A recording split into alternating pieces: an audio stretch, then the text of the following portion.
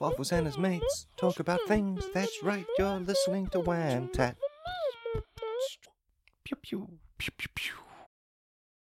Now settle down, everybody. I know the holidays are upon us and that nobody wants to be sitting in a lecture hall. I also know that this is the lecture that a lot of you took this class to hear. But in order for me to get on with it, I need all of you to have a little bit of hush. You're not even meant to be in this class. I'd like to politely ask you to leave. Okay. All right, everybody, settle down.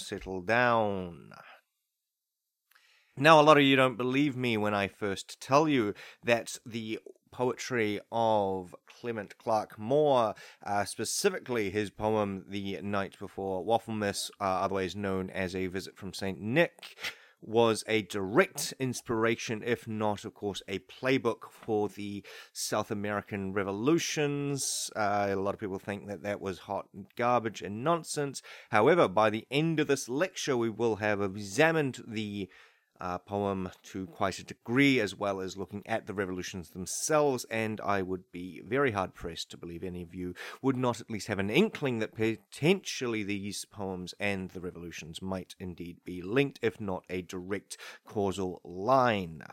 Yes, I know this is a controversial topic, but what is academia if not controversy discussed? Let's crack on with it. Night Before Wafflemas, and all through the house not a creature was stirring except for a mouse. Now, a lot of analysis has gone into this line. Why was the mouse stirring, and why was it never mentioned in the rest of the poem? What was that mouse doing? That mouse was, of course, a lot of people are in agreement that the mouse was indeed a dog whistle for revolution. That the stirring of the mouse, that the mouse, of course, was stirring popular sentiment against the colonial masters in a lot of these South American countries, that the stirring, of course, that the mouse was doing was this stirring of public discontentment against St. Nicholas, aka the oppressor class. And St. Nicholas, of course, coming in on his sleigh and oppressing the mouse, which is why, of course, no one else was stirring except for the revolutionaries. Let's go and get on with this. Of course, everybody was asleep. Of course, all the waffle irons nice and hot, waiting for St. Nicholas to pour his batter on it. Yes, that was a double entendre. No, I will not explain for those of you who did not get it. Keep up. This is going to be a very fast-paced lecture. I have places to be. Let's go. So, we've got the house all nice and ready, people ready for sleep. This is, of course, the greater population themselves sleeping on the idea of revolution, of course, except for the mouse and our two main protagonists, the man and the wife. Of course, all the children asleep in their beds, dreaming of sugar plums being code, of course, for the gifts given by the oppressor class, just enough to placate the workers without, of course, giving them anywhere near enough power to actually affect real change or control over their lives.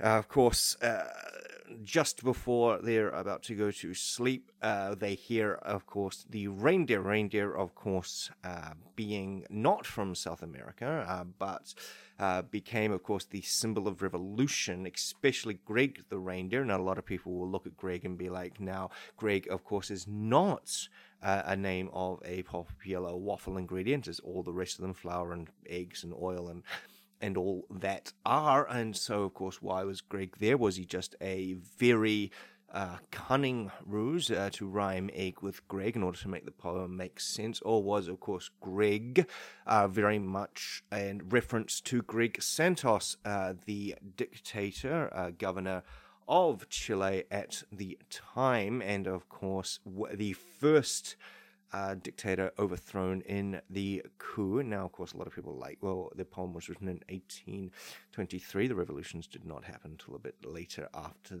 that. How could, of course, Clark Clement Moore have known that the dictator would be called Greg? Now, a lot of people have of course, dismissed this theory, but, of course, we don't look at the poem as prescriptive. We, of course, look at it as more of a generalized model, and it just so happened that when there was a dictator called Greg, a lot of people looked at the poem and was, of course, this is dictating that we should go to revolution. This, of course, is very much symbolic of the idea that the time is ripe for revolution and we should get out of our beds and look at St. Nicholas in his eyes as he was, of course, coming down the chimney. Now, of course, the chimney is not a usual method of entry to a home. Usually, I do not think it's controversial to say, people usually come in through doors or windows.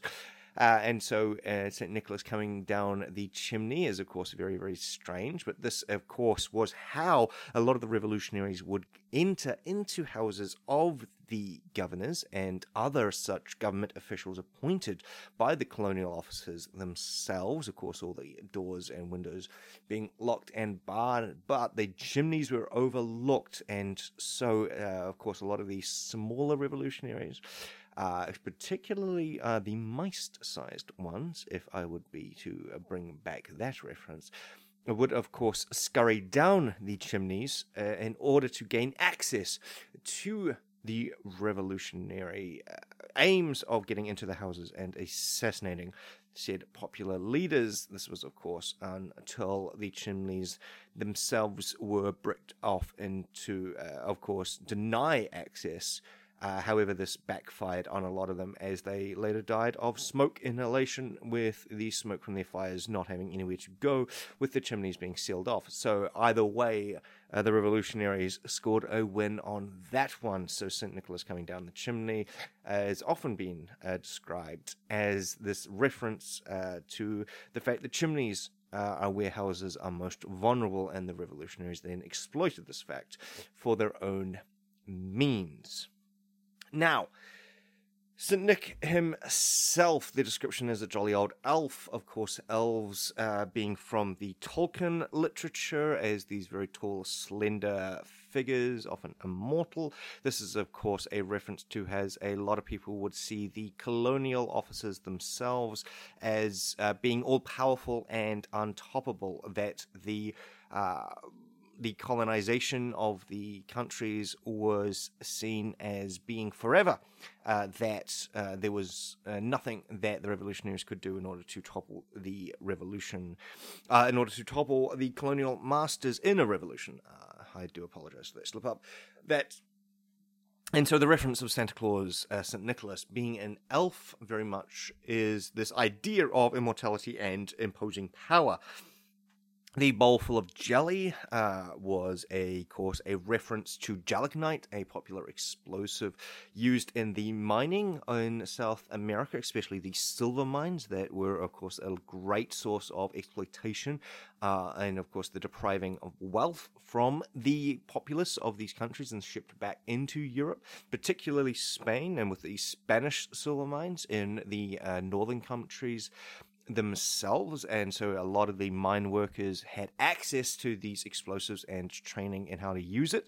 And of course, then when the guards got wise to the fact that chimneys were being used to enter and assassinate colonial ministers, gelignite then was smuggled out of the mines and used to great effect, especially against government buildings themselves, as well as, of course, improvised explosive devices being used in order to sow chaos, especially when a lot of the revolutionaries would seize government buildings, specifically police offices, police stations, in order to take the weapons. Gelignite was often thrown through the windows of businesses in order to scatter the police, leaving their armories unprotected, which the revolutionaries would then gain access to, taking weapons and thus arming themselves. So the bowl full of jelly that Santa is described as having is, of course, seen as the revolutionaries using the weapons that the colonial officers brought with them against them. So using the might of Santa Claus against himself. Of course, the little wink and sly touch of the nose as he comes back up the chimney, of course, is seen as the forcing of the colonial officers into retreat as the revolution takes hold, and of course brings about change with, of course, the dismissal of Santa Claus as he retreats out of the house. And of course, if we take the house as to meaning the country or whatever, the landmass that the revolution was taking place in, and of course we see Santa first coming in with his reindeer in terms of first colonizing the house itself, and then being forced to retreat with the rejection of the message of Santa Claus in order to then have the people retake the house itself, but not without, of course, this faux sentiment of Merry Wafflemas to all and to all a good night as Santa leaves, which of course means that the relationship between those previously colonized and the colonizers, of course, was not at an end. This is, of course, a lot of the revolutionaries overlooked the missionaries that were sent in, and the religious aspect with, of course, Wafflenalia, now known as Wafflemas, being already established in a lot of these countries, and was a way that, through especially the waffle trade, that a lot of these colonial powers could still influence and still, even though their powers were greatly diminished, they were not, of course, completely erased. And so we see that the night before Wafflemas, the poem itself, A Visit from St. Nicholas, very much is a playbook on how to perform a revolution. Of course, a lot of this was not even talking about the waffles themselves. Of course, the slayful of batter being code for the military force, and the hot irons in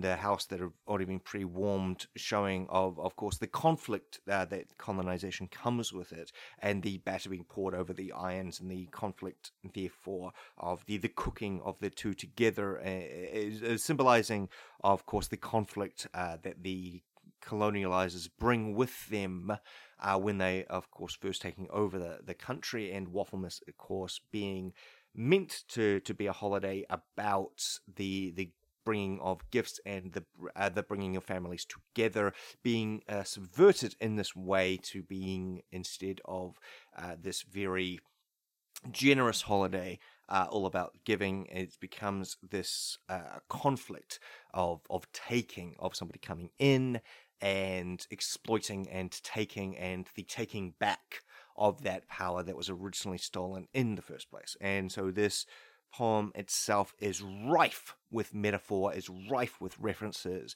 That, of course, is very undeniable. Of course, this was only a surface reading of it, not, of course, looking at a lot of the other analysis that has been done throughout the years. This is, of course, your task for your final semester grade. This is, of course, is the essay, which is worth 25% of the total score, which you will be getting for this class, that you yourself will be looking at this point, and whether you agree or disagree with it.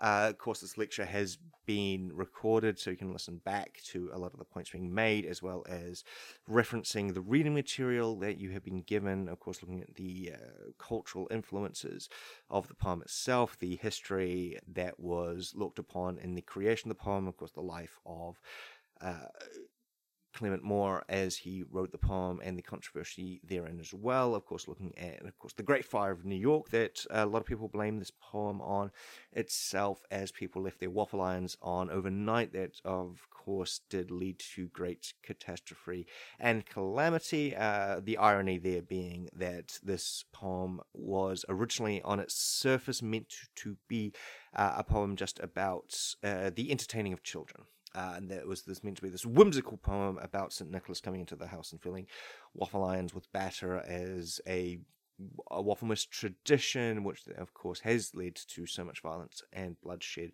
and catastrophe and disaster over the years. So this is very rich soil for which your essays can be written. You do have until the end of the semester to get those in. Of course, a lot of you I know have already started on them, and that is good. Any advice that you need, any questions, I am, of course, available in my office. Now, of course, you're all dismissed for the day. I have an office staff party to get to, where we will be sharing a few waffles under the mistletoe. So I will, of course, see you all next year when lectures will continue, but I do look forward to reading those essays, which I do expect on my desk. Of course, remember 10% will be taken off for every day that it is late. I, of course, am not unkind, and extensions will be granted under extreme circumstances. With that being said, you're all dismissed. Good night.